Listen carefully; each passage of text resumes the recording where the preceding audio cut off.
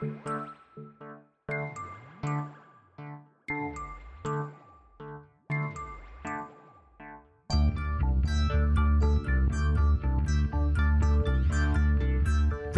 is Continuum Drag, a weekly podcast revisiting television sci-fi, fantasy, and everything in between. This week, Kolchak the Night Stalker, episodes 7 and 8. The old cliche that politics makes strange bedfellows is only too true. At one time or another, various and sundry politicians have found themselves, when it proved expedient, of course, sharing a blanket with the military, organized crime, disgruntled gun-toting dairy farmers, the church, famous athletes, the comedians. The list is endless. Welcome to Continuum Drag, the podcast that made a deal with the devil for all its incredible success. I'm Luke, here with my co-host Jordan. What's real, Jordan? We did a terrible deal with the devil, if that's the case, huh? Yeah, this is it, man. This is as good as it gets. Hey, I do have two separate things that could possibly be what's real. One is something I noticed about the show that may or may not be interesting to you, and a second is a little interesting tidbit that may or may not be that interesting. Are you curious about either of those? Yeah, sure, why not? I've got some tidbits myself for a little segment here. Okay. So. Well, here's one thing that I think is only interesting to me and Kevin, which is I found out that what's the actor who plays Kolchak? Darren McGavin. Darren McGavin. He's wearing a toupee this whole movie, this whole show. Oh, there you go. Yeah. Again, it's only interesting to... you and Kevin love a good toupee. We love a good toupee and noticing toupees. So apparently he's been wearing a toupee this entire show. Usually you catch it immediately, so I'm surprised No, you haven't yet. it's a very good toupee. It's like a William Shatner original Star Trek toupee. It's very high quality. That's the one thing. And then something I noticed, and I don't know if this is actually a thing, but... for some reason I was thinking about Automan and how Automan had a couple settings where, he's at home with Automan and he's in the office at the police department. And something I noticed in this show, we've never seen where Kolchak lives. Have you noticed that? Oh, that is true. I would very much be curious as to where Kolchak lives. I was watching last episode and I was like, he never goes home. And I'm curious if that's going to be a thing where we're never going to see what he looks like, lives, because I'm also curious. Yeah, it is weird. I keep waiting for the world. Like, they keep teasing the world growing. Like, he goes to a bar, one of these episodes, where he knows the bartender, and they seem to have, like, a real friendly but, like, tete-a-tete relationship. And I was like, I like this. Like, why doesn't he come to this, or as they call it in the show, this gentleman's club? Well, you know what? You mentioned it. About half of the time it works really well, the world building in this show, because they sort of just give the impression that all these people have known him from past cases.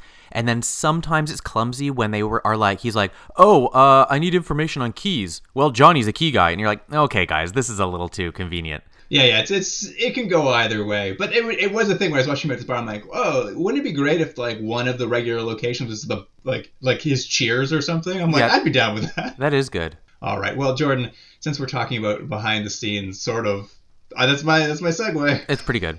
I did a little looking into the creative team behind Kolchak, and we've obviously talked about David Chase quite significantly and how he was a script editor on this. So I won't repeat that information. You just did. People love to hear it over and over again. But I did want to talk a little bit about the creative team that sort of put this together originally, and like some of this goes back to the TV movie, so this will be really new to you in some ways. Okay. But like Kolchak originally, because there were the two TV movies beforehand, the original one was based on a unpublished at the time novel. So there's a novel that was written, had been unpublished, but it was called The Kolchak Papers by a man named Jeff Rice. And you'll notice he's credited with creating Kolchak on the TV series, only because he sued the network just before the series came out because they were not going to credit him at all. To be fair, probably made sense that he would get credited. No, maybe you don't have this information, but how did the other person, I'm assuming, involved who got it into a TV show format, how did they get a hold of the manuscript if it wasn't published? Well, I can tell you exactly how. Because the original two TV movies were written by Richard Matheson, author of I Am Legend. Oh, really? So I am assuming these two ran in similar circles given their kind of books they were writing. So he actually had written it. And you'll know him from his TV and film probably, like Star Trek, Twilight Zone, Jaws 3D. The best of the series. And so he had come along, Richard Matheson, written the original script, written the second script, and he was not involved in the TV series at all. Like, apparently him and the original producer decided that they just weren't that interested in continuing it, partly because they saw it was going to be a little bit too Monster of the Week and they weren't interested in going that direction. Right. Though interestingly enough, they had started writing a third Kolchak TV movie that sounded great. It was going to be called The Night Killers. Yep, keeping the theme going. And it was going to be about android replicas. That's pretty good. That's not bad. I would have watched that for sure.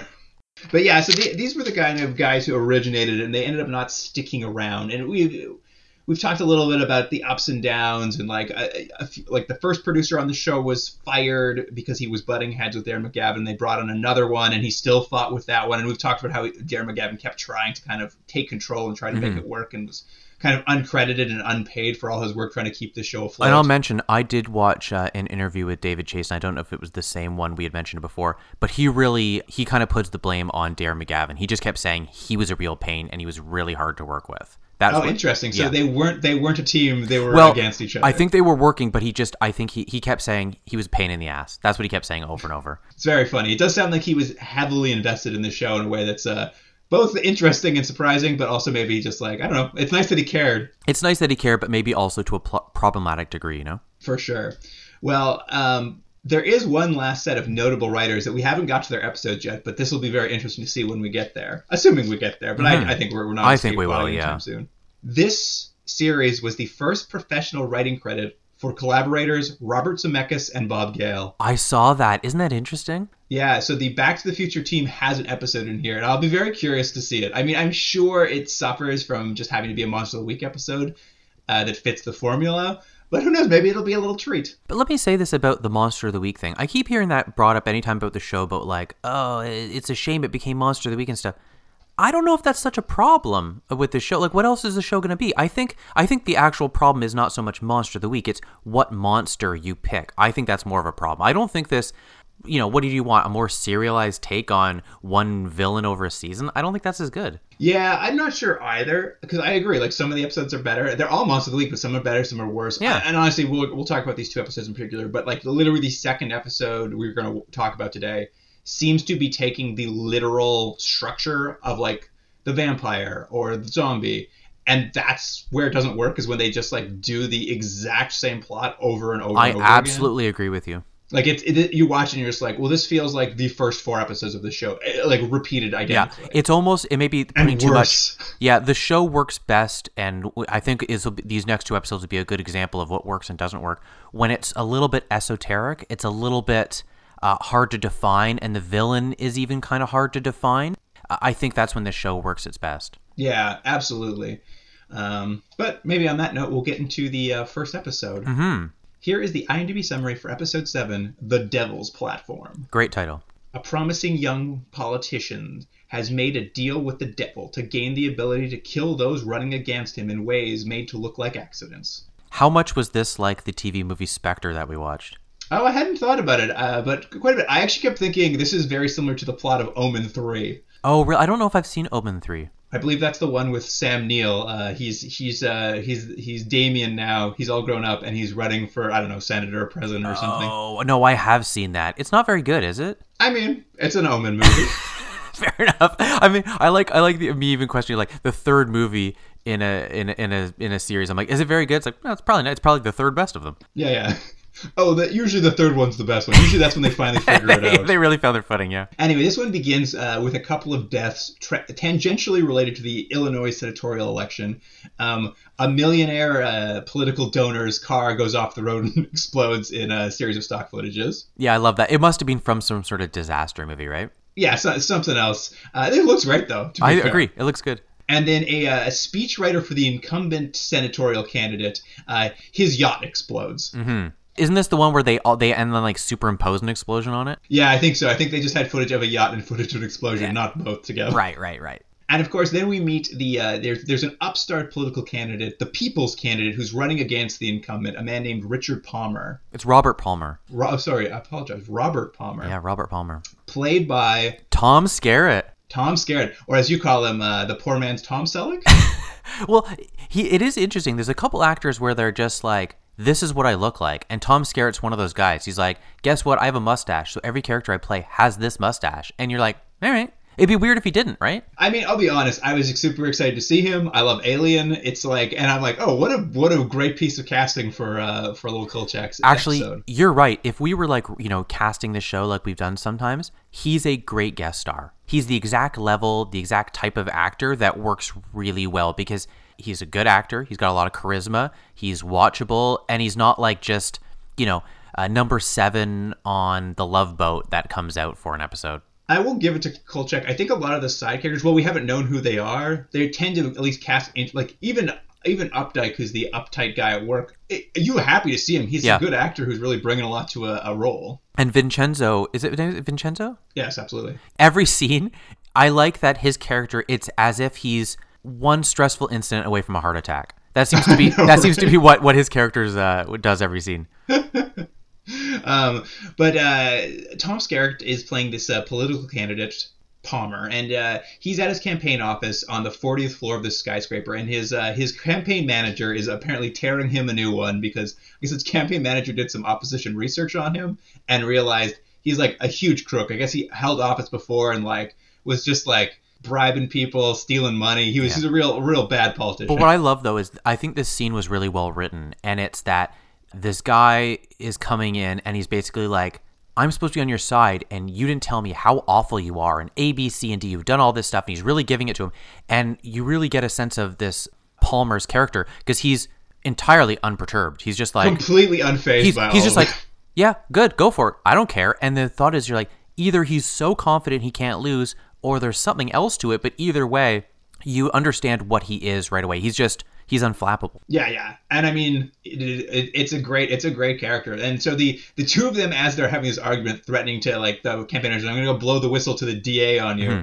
And they both board the elevator on the 40th floor, which then promptly plummets 40 floors, crashing, exploding in the basement of the building. Yeah, that's pretty good. And of course, Kolchak happens to be there waiting for the elevator. I guess he was supposed to have an interview with Palmer, so he races down to the bottom floor to snap photos of the gruesome remains of an elevator crash. This is a weird thing they have, and you'll see it. We've seen an episode where he runs to a scene and he starts taking pictures, but it never seems like he has a real direction or purpose as to why he's taking photos, because like in this scenario, what is he going to get out of the photos? You can't publish those of this gruesome murder. Hey, Kolchak's not going to miss an opportunity. He feels like a real ambulance chaser. Like he'll take anything he can get. He's had a hard life. Yeah. So yeah, he takes the photos, and the weird thing that happens is the doors open, and correct me if I'm wrong, Luke. The police are also, I think it's actually security. They open the door, police come, there's all the dead bodies, and there's a dog there.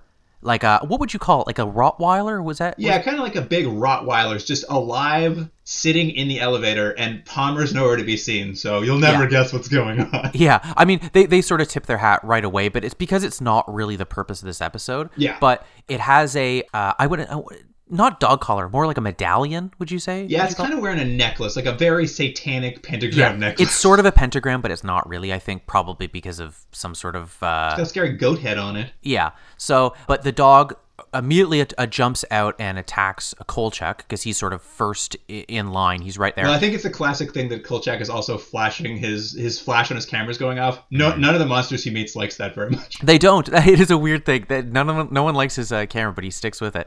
So the dog attacks him. Doesn't really get a good bite. He sort of gets it off. It runs away, but he has been able to pull its medallion, necklace, collar type thing off. Yeah. He accidentally grabbed the medallion off the chest, and the dog runs off, and it leads to one of my favorite things that, like, if Tom Skerritt weren't the actor in this, if it were just somebody else, this is the show I would have wanted. But like, there's a period of time here where Kolchak just walks around, going about his business in Chicago, just walking the streets, and this dog is forced to follow him everywhere because the dog's just trying to get his necklace back. And I was like, I would love to watch an episode where like a man now trapped in a dog's body has to get a necklace off Kolchak, and Kolchak has no idea what's happening. All from the dog's perspective? Well, and they cast a really good dog who's actually quite a good actor, because it's fun to watch that dog just follow him down the street. I agree. The dog is a good actor. I was really enjoying that dog. It's a very funny thing. But thankfully, I was a little worried they might go that way, but because I'm like, you got to bring Tom Skerritt back. I don't want to watch an episode where he was in the first 5 minutes only. Yeah, but I mean, I don't think we're saying too much, because it's pretty clear right away that Palmer is the dog, and Yeah. there's some sort of weird satanic thing happening, and because the necklace has been taken off him, he can't become his human form. And again, that's not ruining anything. That's what they show you right away. Well, that's just it. Kolchak goes to watch the televised debate, but Palmer doesn't show up, and then we just keep seeing the dog follow him around town. And Kolchak will eventually develop the photos he took of the gruesome elevator accident. And initially, the dog's in the photos, but slowly it fades out of the photos, Back to the Future style. Okay, I didn't understand that though. Was this just supposed to be some sort of mysterious, mystical, satanic thing that the photo got adjusted? Because the dog never disappeared, so I didn't understand why it had this Back to the Future moment. Can you explain that? It is. I think it is supposed to be just like Satan's power, because initially the dog is in the photo, and when he develops it, and he's walking around talking about it, and then at some point they cut back to the photo, and you see the dog fading out of the photo, and it's just, I guess, Satan can do it anything. Oh, okay, all right. Satan can do it all, Jordan. It didn't really have any effect on the episodes. I just thought it was a weird thing to add, because it wasn't like that was his one evidence, and no one believes him. No one believes him anyways, right? Yeah, I mean, no one really believes him. This dog's involved for sure. So it was funny. It's a way to isolate him, but an unnecessary way. Oh, and can I mention one thing? We go back to the office a few times in this episode, and we get to see old, what they call her, Emily Cowles now. Did you notice her name was Edith Cowles before, and now it's Emily Cowles? Yes. I read a little trivia about this. They adjust her for a while because I think she was initially supposed to be that lady who writes the advice column, and they've just really played. And she seems to be. I have some notes about her here because she seems to be replacing Miss Emily. Seems to be replacing Monique the intern because she's gone now. Yeah, it does seem that way, doesn't it? But I really like this returning character in the end because she's like, when we first see her, she's coming back from a trip to Italy, and she's like brought everybody presents like artichoke pasta for Vincenzo and a new hat for old Kolchak. Yeah, actually, that was a cute scene because she gave the artichoke pasta to Vincenzo because she's subtly implying, it's something like someone's mom would do. She's subtly implying that he's a little overweight, so he should eat healthier pasta. And then Kolchak, she's giving him a nice hat, but what she's also saying is, your hat's ugly. Yeah.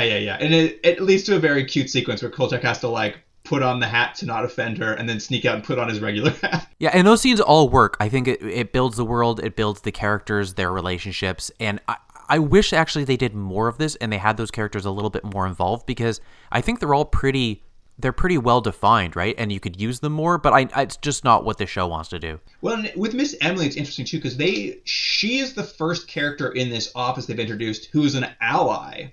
That's Kolchak. right. Everyone else is an opponent, but we see a scene, and it's always very fun. It's a very funny allyship because Kolchak is like sends her far away to get a bunch of books on Satanism later in the episode, and you just see this old woman having to climb the stairs with like stacks of books, hand them over to Kolchak, and then Kolchak just kind of ignores her, and she's just like, "Well, good luck, my friend." Yeah, it's a very one-sided relationship, and I think again it's well done because it tells you about both characters. She's a very sweet old lady who's just kind of looking to please, and he likes her because she's helping him, but he never really gives her anything in return. And she gets a great line where he hands off the books and she's like, "Are all these books about Satanism? Are you going to read these tonight?" And he's like, "Yeah, I got to read them." And she's like, "Well, whatever turns you up."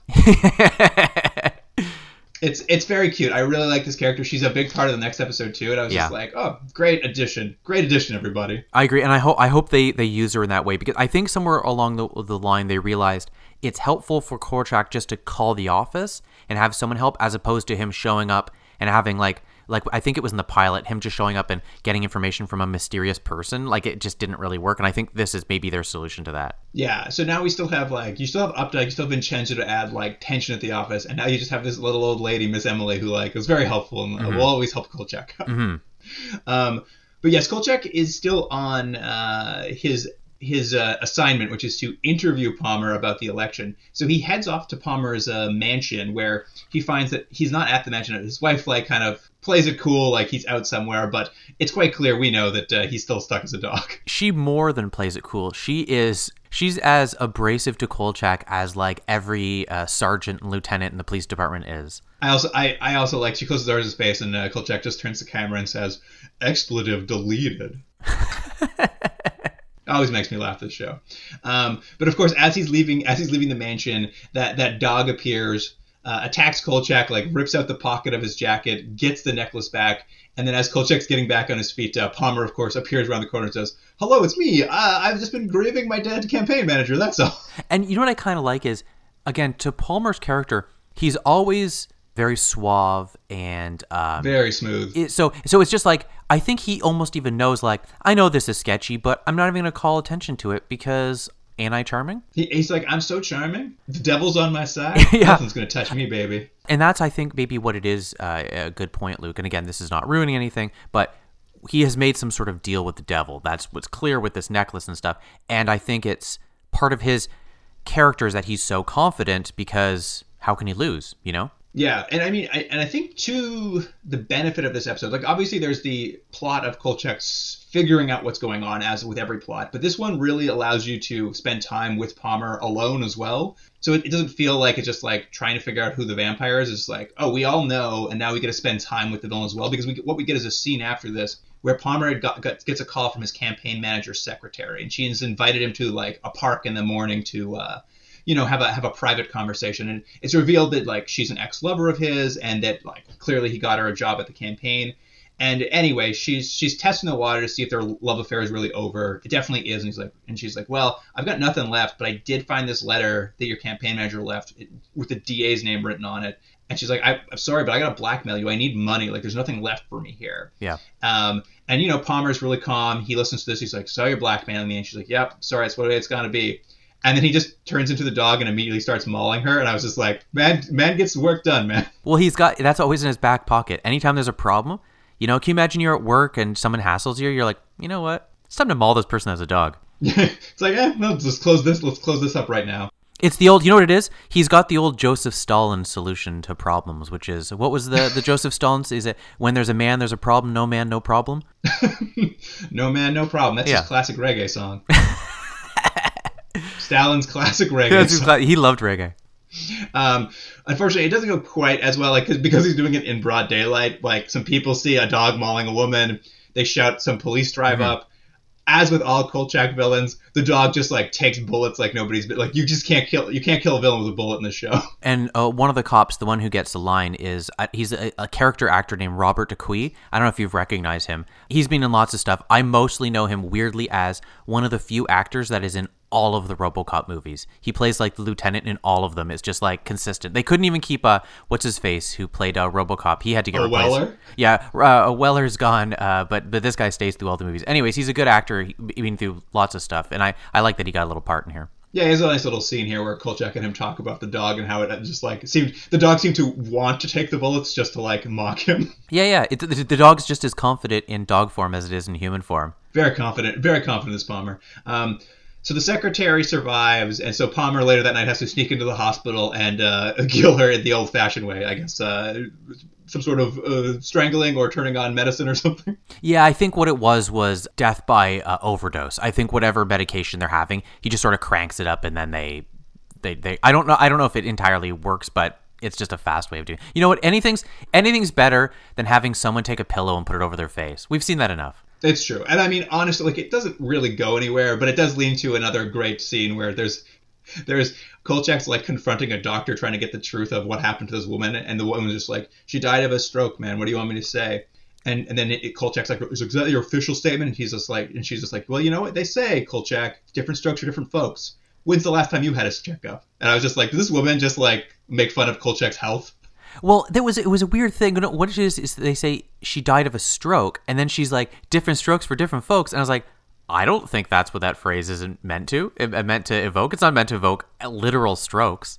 Well, I think she was trying to imply that like Kolchak's up for a stroke next due to his unhealthy lifestyle. Perhaps. Anyways, I did like this actress. For a second, I thought it was Majel Barrett. I don't know why. But anyways, yeah, she's also sort of a little bit antagonistic with him, and they have a tete-a-tete. At one point, she's like, are you a doctor? What do you know? And then he's like, are you a reporter? And I was like, well, Kolchak, I don't know if that works. At any rate, the Palmer's still kind of running around kind of rampant, because we get a scene where the incumbent senator, Talbot is his name, he's holding a press conference, and the press conference is only happening for him to announce that he's taking a little holiday this weekend to the lake, so that we can cut to a scene where he's driving in the dark to his lake, and a car veers in head on to him on the highway, and he just dies in a head-on collision. I have a question here, though. So the collision happens, he dies. I think the car literally flips over, and then we see the dog, this Palmer dog, get out of the car. Now, here's my question for you, Luke. Was he a dog driving the car? Oh, adorably so. That's what I imagine. It's an adorable dog driving a car head little on into cap. this guy. He had a little driving cap on. Absolutely. It was very funny. Just like wrecked cars everywhere, the dog just gets out and walks away. It is a dangerous strategy. If your strategy is to drive your car into someone else's car, you have to know that you're going to be okay. Oh, 100%. That dog form is untouchable. Mm-hmm. I also, it does seem like Palmer, the candidate, like he's the people's candidate, he's the upstart. It seems like he's like on track to win, and he's actually like pretty much killed everybody he knows about his past. So I'm like, wow, you're really bold. The 2 days before the election to murder your opponent. I think it's that confidence. I think it's like it's not enough to win. You have to just decimate your opponent, right? Because you're right. They keep saying like people like him. He's charming. He's young. He's handsome, and they're going to vote for him. He's like, it's not enough. I still need to destroy everybody too. Yeah, you're right. It's just that confidence he has. Mm-hmm. And I mean, Kolchak is kind of like, he's seen all these dog attacks happening. He's kind of started piecing together something's going on here. He tries to pitch Vincenzo a political expose about all the deaths that are happening this election. This one of my favorite lines of this is, quote, "This campaign has had more fatalities than a Labor Day weekend." Is that a weekend where there's a lot of fatalities? I guess because of, what do they call it? Fireworks, right? I have no idea. It was such a grim thing. It's such a grim joke to make. Of course, Vincenzo likes the idea of exposés, but hates the dog angle. They never like anything that Kolchak wants to pitch. It's true. And like, Kolchak kind of starts looking into dog breeds to figure out what this, like, we're supposed to think this dog is some sort of like unusual breed. Like, they say things that we the audience haven't seen, like it has red eyes and 5 toes, and they're like, oh, that's the sound of a wild dog from Asia or Africa or something. I'm like, sure, it looks like a Rottweiler to me, but okay. Yeah. It's just like, I'll allow it. And it's around this period, a package. Vincenzo had asked for a package on Palmer from the newspaper in his previous constituency, just to get some like background and photos for Kolchak's profile on him. And in one of the photos, there's a shirtless photo of Palmer at a pool, and this scene is unnecessary, but it's actually a very cool scene where Kolchak goes into the dark room and has to like use old photo equipment to blow up a photo to get a chance to look at his chest and see that like that satanic necklace is also on his chest.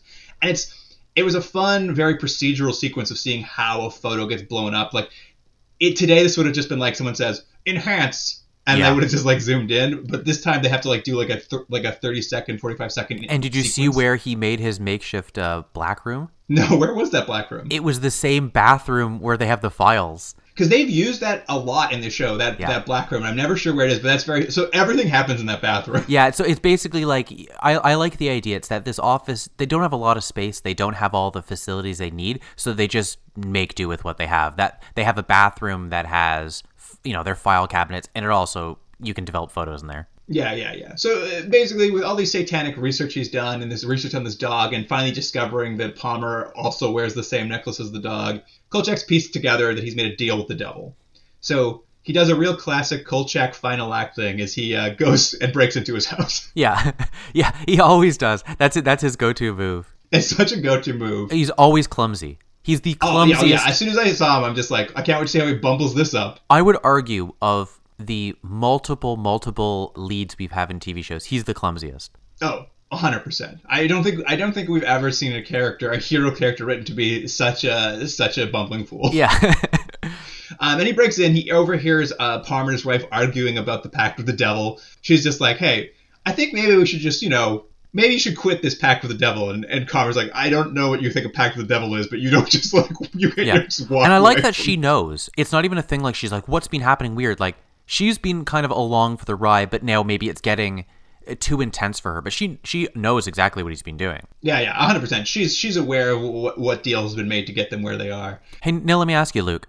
If you're a Satan worshiper, do you have to have a specific dungeon? Yeah. do you have to have, that's funny. Do you have to have a specific dungeon, or do you have to do what we're going to find out later? You just take part of your wine cellar and you turn that into yeah, I think you build something makeshift. I don't think you got to build it special. Okay. Because yes, this is after kind of Kolchak hears this, he goes around and just pokes around the man's wine cellar for a bit, breaks a bottle. Yeah, he accidentally breaks a bottle, of course. And of course, the sound draws Palmer to the wine cellar. So I'm not clear if he hears the sound or if he just wants more wine. Either way, it doesn't really matter. Yeah. there's like a whole thing where Kolchak almost gets caught, and then Palmer goes into like through a door, and then when Kolchak goes to check the door, it's just a closet full of jackets. I don't entirely understand. I guess there's a false back that Kolchak can't find. Yeah. So Kolchak has to wander around this really large wine cellar until he basically like peeks his head around and sees Palmer in his satanic ritual room. Yeah, he's no like dressed like Anton LaVey or something, right? Yeah. Robes on. He finishes his whole ritual, and it just goes to how cool and collected Palmer is. He finishes his ritual. He pours a couple glasses of wine. He's like, I love it. Kolchak, come on out. I know you're back there. Just come on out, man. Yeah, without hesitation. He's not like, I'm going to stop my ceremony, stop my chanting or praying or whatever it is. He's just like, let me finish. He's like, all right, Kolchak, come on out. You can't beat me. Yeah, he's just like, listen, Kolchak, here's the thing. I made a deal with the devil. But you know what I could use? I could use a reporter on my side. How would you like to work with me and Satan? We could all team up. And he's like, he knows all of Kolchak's like secret hopes and dreams, which is great. It's like our deal with the devil where we just got this podcast. They're all very minor.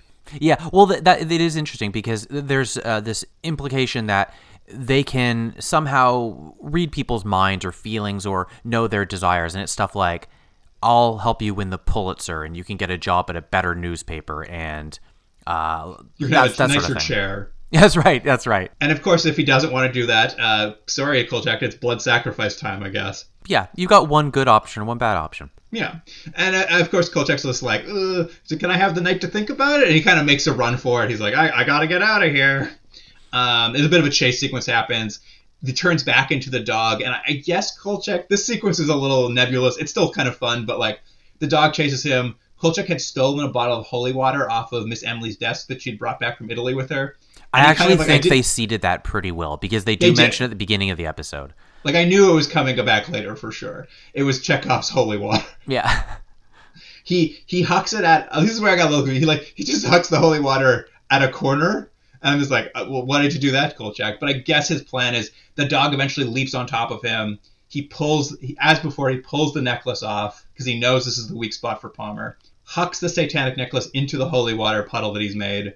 And the necklace starts to dissolve in the holy water. Yeah. I mean, it's one of those things where it's like, how do you beat this guy? We know that once you take the necklace off, he sort of can't come back to human form. So they kind of play with that a little bit. I mean, I don't know why holy water would melt this necklace, but you just go, all right, that's how this villain gets defeated. I mean, you get the idea that Kolchak only knows that might be a weakness, so he does it. And to this dog's credit, man, this dog has a bunch of close-ups where it watches this necklace melt. Does a great job. Looks very forlorn. Looks very forlorn as it watches it melt. And then the dog, after it melts, sort of... Here's the weird thing. The dog sort of becomes a nice dog, right? Yeah, it becomes a good boy. So, but here's the question. Is it still Palmer, or did it now just gain the consciousness of a normal dog? Or was he turning into a dog that pre-existed before and now it's getting its old consciousness back? Yeah, that's what I think happened. I think that a dog made a deal with the devil to beat Palmer. Right. It just seemed weird. It was just like at the end, I'm like, shouldn't the dog just disappear? But it becomes like a normal dog. I was like, well, I don't know. I think what they're trying to imply is that basically once the necklace melts, Palmer loses his soul to the devil. So that maybe Palmer's no longer in there, and now there's just a dog. But right. It's not fair. Like, I'm just like, wouldn't Palmer be more pissed now that he's stuck in dog form? Exactly. Yeah. But maybe not. Maybe he's just like, oh, I'm so glad to be free of that pact. And being a dog is cool. Yeah. He's like, I could run around. Yeah, and anyway, the whole episode wraps up with the classic Kolchak final monologue where he explains that once again Vincenzo's rejected his story. There's the popular explanation for the disappearance of Palmer. So there's now no political candidates in this election, but the popular explanation is that radicals abducted him and killed him. Yeah. Oh, and they also mentioned that his wife got away. Yeah, his wife has also disappeared with her dog, and he's just like, hope they're having a nice life. Yeah. Anyways, but it ended up being a pretty good episode. Like, it's, again, I think what we mentioned at the beginning, it's a harder episode to explain and kind of figure your way through because it's a little bit more nebulous. But this was, I think, a well-structured, well-written, well-done episode, and it didn't need a vampire or a werewolf or one of those traditional villains. We still had Kolchak solving a mystery, but for us, the audience, we didn't have to, like, we knew the end of the mystery. So as a reward, we got to watch the villain be fun and be villainous and, do things. And it ended up just being more fun as an episode. I agree. Well, that's a good segue to our next episode. Here is the IMDb summary for episode 8, bad medicine. As Scott Fitzgerald once wrote, the rich are different than you and me. They sure are. They got more money. But there wasn't enough money in the world to save some of the members of Chicago's upper crust from a fiendish force so dark it can only be called diabolic. A creature which takes animal forms and uses its hypnotic eyes to incapacitate and kill wealthy matrons is stalking Chicago. I got a better title for this episode. Bad episode. Bad episode. Absolutely. This time around, the murders we get to watch at the top are just like wealthy older women, I guess, who are in Chicago's upper crust. Yep. There's like a self-made millionaire on her. She's a bra maker who became a millionaire. Yeah, and, I like that all the old ladies kind of look like you would think a TV representation of like a rich old lady. Like it's like, you know, pearls around their necks and sort of thing. Direct from Central Casting, my friend. She's hanging out at home, having a drink after a hard night out, and a raven, very Edgar Allan Poe style, knocks on her window with its beak, and then smashes through the window, lands on her coffee table, and I guess hypnotizes her with its eyes to take off her giant. She has a giant like gem on her chest that it wants, and she hands it to it, and the crow then transforms into the this is I believe what the show calls it, the Dialabro. Yeah, played by Richard Keel. Yes, the James Bond villain Jaws is in this. Unfortunately, James Bond villain Jaws is spray-tanned and playing an indigenous man, which is very uncomfortable. Yeah, here's the thing. You immediately lose at least 1 point just for that. You got to. Just only one, though. Well, I would say at least just off that, because it's not good. It's a bad. I mean, later we'll actually see him, Kolchak, talk to a bunch of indigenous people, all played by white people as well, and it's just like, oof, you guys, this is rough trend in 2022. Yeah. Now, I didn't do any research, but this is going to be the about this actual mythology. I'm assuming this is all a made-up mythology. All of it's made up. Yeah. It just sort of seemed like it too, and what I thought was, it kind of was a bummer because I'm sure there were actual traditions and actual stories you probably could have pulled from that maybe would have made this feel a little bit more interesting. But it just kind of seemed like, I don't know, it just seemed like this exotic, throwing something in because that's exoticism, very similar to that sort of gypsy we had previously, but this is worse. Yeah, I mean, this is all the worst you've ever seen of how indigenous people are treated on television. Every moment of it is bad medicine, Jordan. Yeah. Anyway, he takes the gems. He uses his hypno eyes to cause her to cut her wrists. And then next we see him at another person's house. The Dialabro has transformed into a coyote this time. Lots of animal acting. Was it a coyote, though? I don't think it was a coyote. I think it was a coyote. They kept saying, I don't know, it didn't look like a coyote to me. Anyways, but yes, what we've learned about, what was I can never pronounce it. What's the Diablero. Diablero. So what we've learned is it can turn into different animals, or at least a crow and a coyote, maybe a coyote, and it can also mesmerize people or hypnotize with its eyes. That's its thing. Is it's going around, it's stealing rich old ladies' jewels and then using its hypno eyes to cause them to kill themselves, basically. I got to give it to this though. The second old woman, she comes home from the opera, finds her dog with its throat ripped out on the floor. This coyote steps out around the corner. She pulls a big hairpin out of her hair, like a big spiky one, and she's just gonna fucking go at this coyote. She's like ready to rumble, and I'm just like, this lady rocks. But unfortunately, can turn into a crow. He can fly away. Hypno eyes. It gets her in the end. Kolchak, of course, he already finds the police ruling that these were both suicides very sus. He's just like, I don't believe this for 1 second. And it's great. Miss Emily, the only person in the office on his side, is just like, it's true. None of them fit the profile of depression-based suicides. And she starts like spouting all these facts, really helping him out with Vincenzo. Mm-hmm. And I actually think they miss a huge beat here because basically Vincenzo's like, fine, maybe there is a story here, but Kolchak, you're like a bum. You're never going to get anything out of talking to the upper crust. Like, look at you. Like, no one's ever going to trust you in that world. And Kolchak's so offended. He's just like, you know what? I'm going to go buy a new wardrobe and I'm going to prove you all wrong. And I thought for sure we were about to see a makeover scene. Yeah, but we don't have that. He doesn't even change his clothes. I was so disappointed. I was so excited to see upper crust Kolchak. That would have been Automan. That's true. He would have just like Kirsten would have come out and like changed his outfit for him. Yeah. At any rate, of course, Kolchak's police scanner picks up a robbery at a gem exchange. So Kolchak rushes over there. He He's always at the forefront of it. He like literally raids the building with the police as they come in. Yeah, I think this was done well. I'll give it to this part of the episode.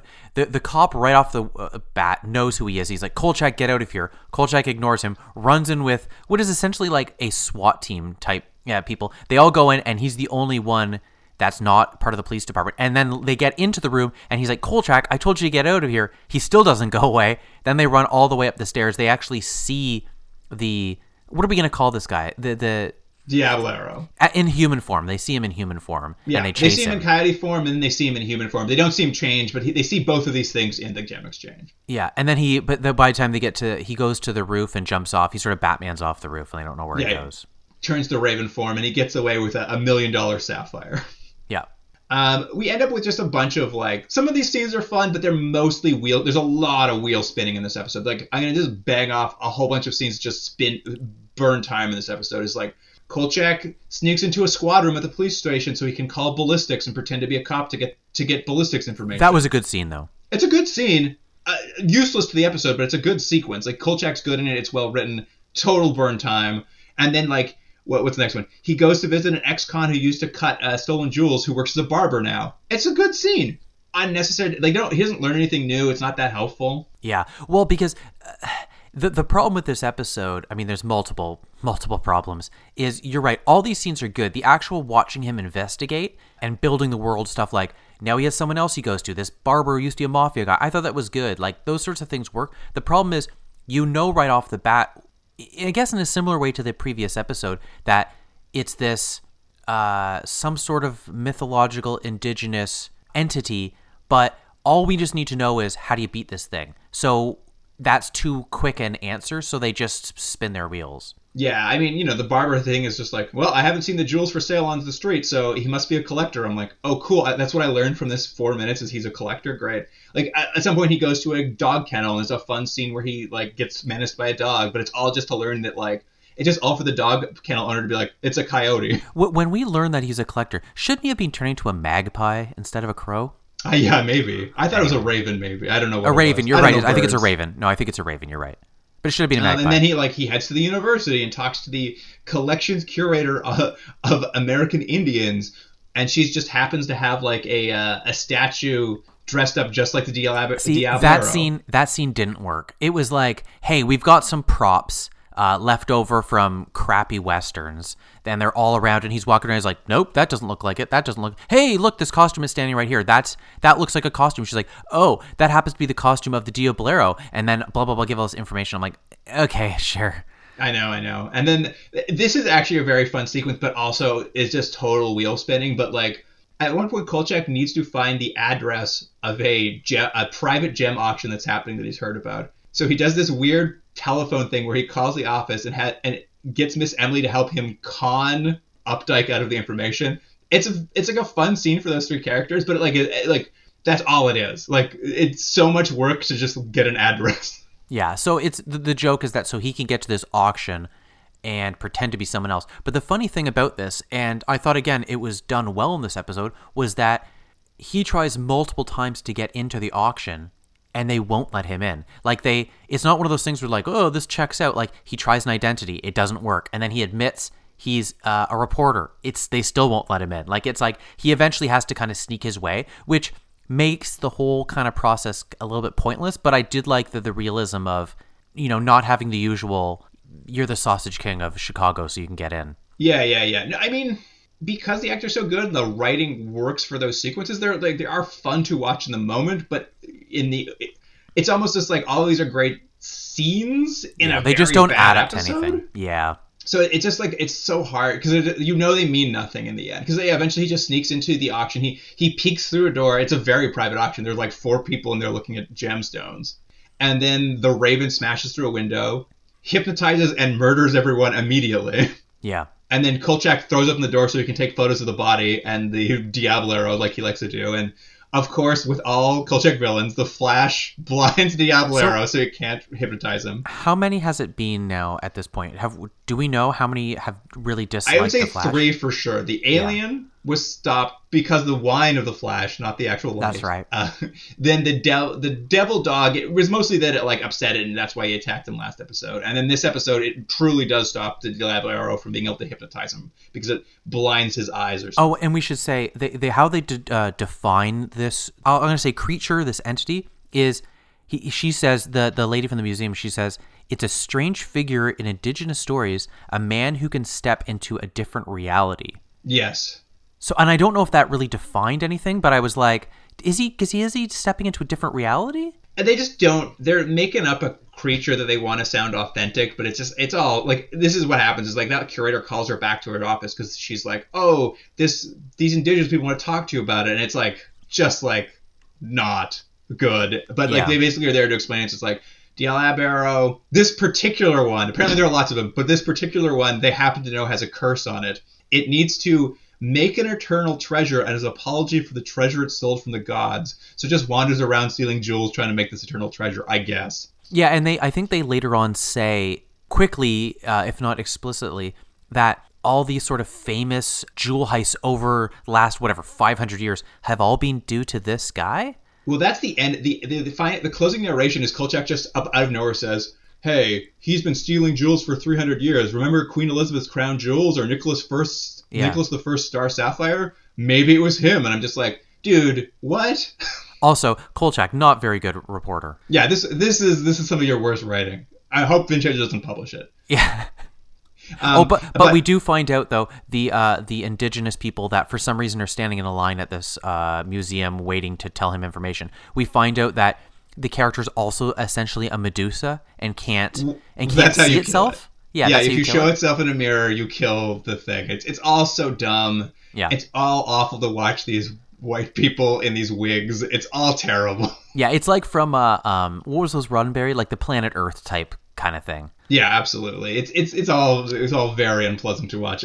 Anyway, Kolchak also happens to recall a story that he heard Updike working on at the beginning of the episode about a skyscraper whose developers went under, so they were only able to ever like get people into the first 5 floors of this like 40-story building.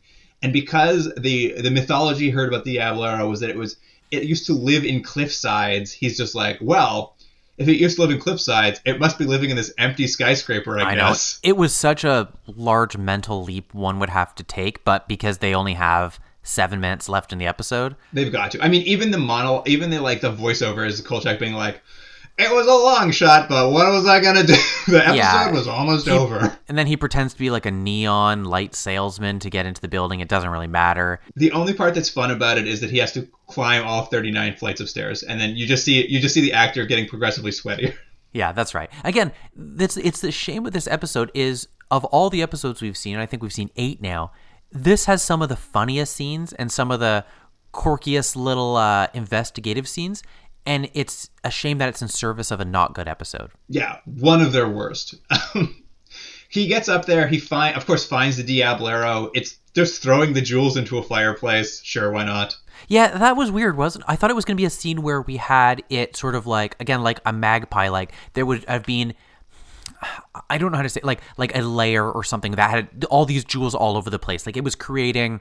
something. We're told it's supposed to be making an eternal treasure, and it's just like throwing gems into a fire pit. Yeah. Kolchak, of course, has brought a hand mirror with him. Because he's Kolchak, he immediately drops it and breaks it. We get a little chase sequence where he runs around this unfinished skyscraper until he finally does find a mirror, at which point he just holds it up and defeats the Diabolero. Which, great defeat sequence. Oh yeah, because it like starts smoking and then it like melts and then every time they cut back, it gets worse and worse looking. Yeah, it cuts to him, it's smoking, and he's like face is melting off, and then it cuts and it's just a skull that's puffing smoke on the ground. Yeah, and then it becomes ash, and then I think he even later says in his voiceover there wasn't anything. Like I guess the ash just disappeared. Yeah, it's just like, and that was the end of the Diabolero. What an episode, everybody. Yeah, it was a bad one. And that's it. Like, that was the episode. It was such... The show seemed to be getting better, and then it's just like, oh, you're going to do these again now? But you're right. That's what it was. It's, you said at the beginning, they tried to do a vampire, werewolf, Jack the Ripper type episode, but they didn't have that sort of known character that we all sort of is just in the cultural zeitgeist. So they're like, we'll just make something up and then fit it into that the bones, that structure, and it just doesn't work. And it's such a bummer because so much of the episode, other than the actual plot, is fun, and you can see the show hitting its stride in terms of that. But like, oh man, this was one would not make the best of list. No. I mean, you could feel it. Like those sequences that are kind of fun just don't do anything don't service the plot. It's just like we have like 20 minutes of plot. We need to fill 20 minutes of episode, 40 minutes of episode. But we're 8 episodes into the show now, and I think that is what we can take from it is Kolchak is one of the strongest characters I think we've seen in a TV show. The actual structure of the show is good. It works. I don't mind the Monster of the Week. Where the show either rises or falls is based on the villain, and in my opinion, the better episodes are ones where it's a villain we've never heard of, but it's like, an entity or something. And this sort of getting into weird cultural stereotypes and things just don't work for the show at all. Yeah, when it's just like some super villain, he has to like go anytime they go back to that vampire, that like they have to do those beats where it's just like the same beats over and over. It just doesn't work. Even the vampire worked better than this because you saw things more from the vampire's perspective. Like, well, there's and also, no perspective. It worked. We already did that. The point of the vampire was and Jack the Ripper, they're so strong. How do you defeat this thing? It's like, well, he has to do something because he's not a physical person. He has to find another way around it. It's like, great, we've had that episode. So you don't do that episode anymore. Do you know what I mean? So it's like, because they wanted to make this guy Richard Kiel is a 7'2" actor. He's an imposing figure. He's not an indigenous person, but I don't know. It just didn't work. Honestly, I was watching these 2 episodes. We came back and had a little break watching these, and I watched the 7th one. I was like, man, this show, I really enjoy it. And then I watched the 8th and I was like, this show sucks. Yeah, it was a real dichotomy, these 2 episodes. Also, I'm obsessed with 2 weeks in a row, just like a lot of animal acting. Yeah, that's true. Anyway, you want to get into rating these? Yeah, let's do it. What do you think? Why don't you go first for episode 7? Bad Religion. What was it called? The Devil's Platform. Yeah. I'm gonna say this right off the bat. I am a real fan of the genre of 70s satanic panic stuff, and this was like, it's not the strongest version of those things, but it's satanic panic all over the place. Yeah, that your politicians are in bed with the devil kind of stuff. Tom Selleck is great in it. I honestly had a great time. It's just still lots of there's a few problems, and it's not like the best episode they've done, but there's a lot of fun in the episode. I'm gonna give it a 7.5. I'm pretty close to you. I'm gonna give it a 7. There was something that didn't quite hit. I think the highest it's hit, which I think was that episode about the alien. I think was the best episode so far. But this was a much much stronger episode. So 7 out of 10. Yeah, it was a lot. It was a lot of fun. And then there's Bad Medicine, which is just like, it's such a bad, like, and I've talked about all the good pieces of it, and it makes it sound like I liked it a lot more than I did. It was hard to watch. It was so boring. It was so long.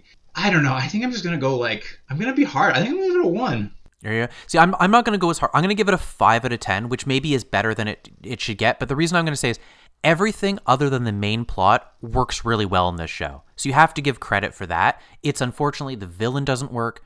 It's hard to watch in 2022. It's an offensive portrayal, and I mean, I'll take off half the marks for that, so it loses 5 marks for that, but I'll still give it a 5 out of 10 because I still like Kolchak. I like that they've added Emily as a character. I like the investigative parts.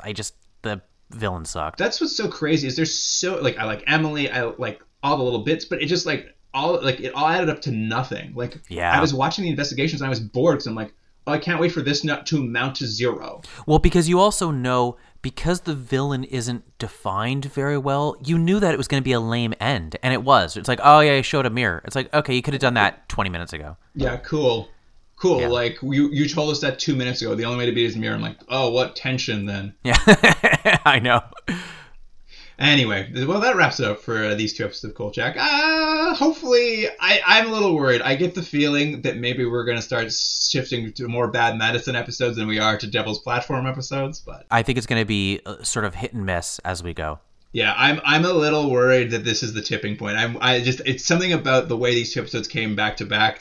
I'm really worried we're at a tipping point. Mm-hmm. We'll see how it goes. But if you want to email us, we're at continuedrag@gmail.com is that address. And then on Instagram and Twitter, we'll have some clips from this show, some dog acting, Milton guy, that was good. A Milton man, some crow acting. We're gonna have it all. Yeah, Raven. It was a Raven, right? Raven, yes, thank you. But listener, thank you so much for joining us, and Jordan, I'll see you next week. See you then.